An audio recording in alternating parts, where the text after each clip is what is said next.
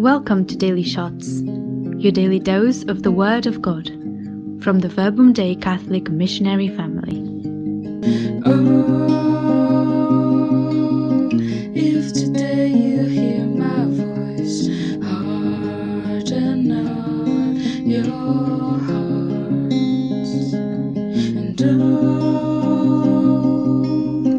all I have is yours, and all you have is mine.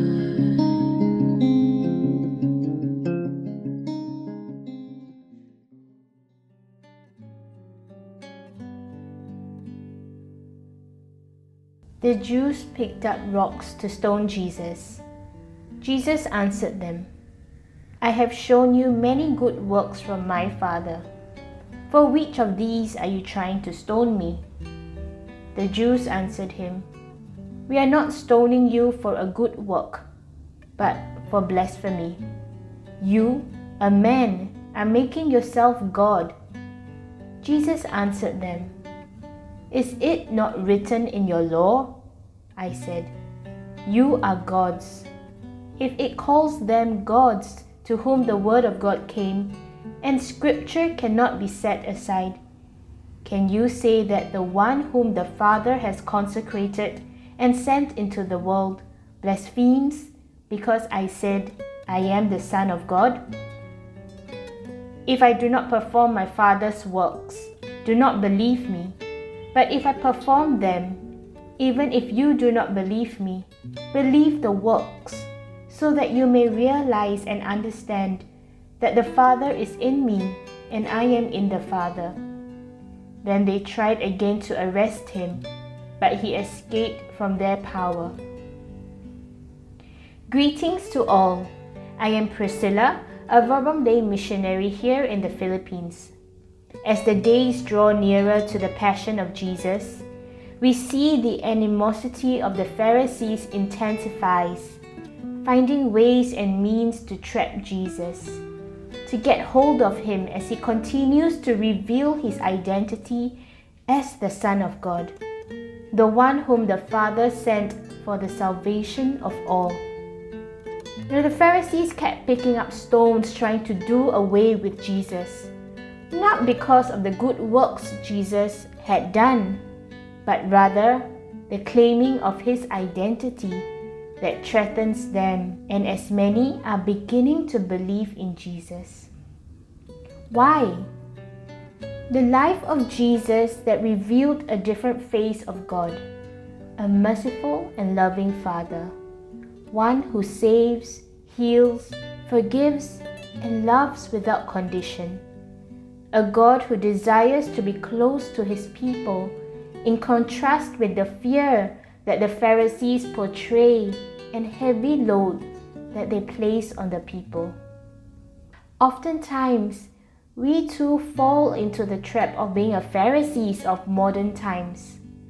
Perhaps not picking up rocks to stone others, but through our tainted lens of judgments that prevent us from seeing the truth and reality.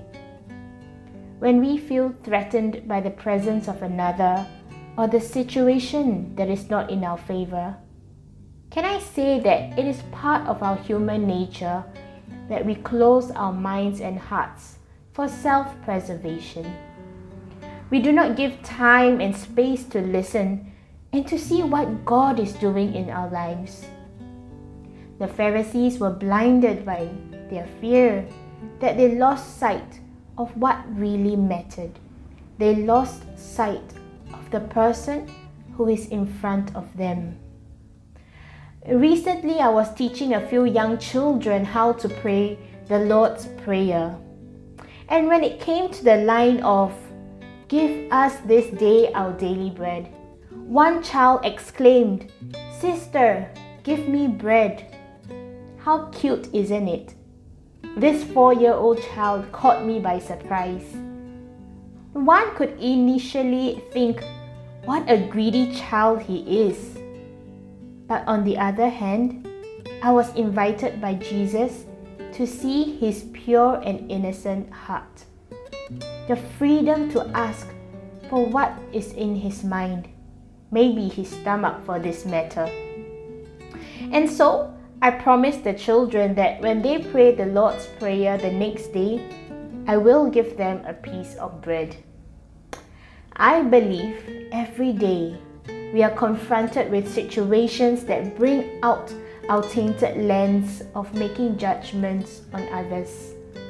And today, we are invited by Jesus to open our hearts and minds to the other, to see how God is working through the situation, and to remain in his love, to remain in his heart of love.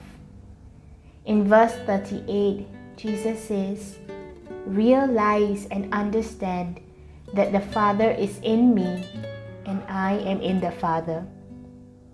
When we are able to recognize the works of Jesus in our lives, when we experience the merciful love of God in our lives, we are able to see his presence in our brothers and sisters, to see with pure and untainted lens, to see the love of God manifested in our society amidst the chaos.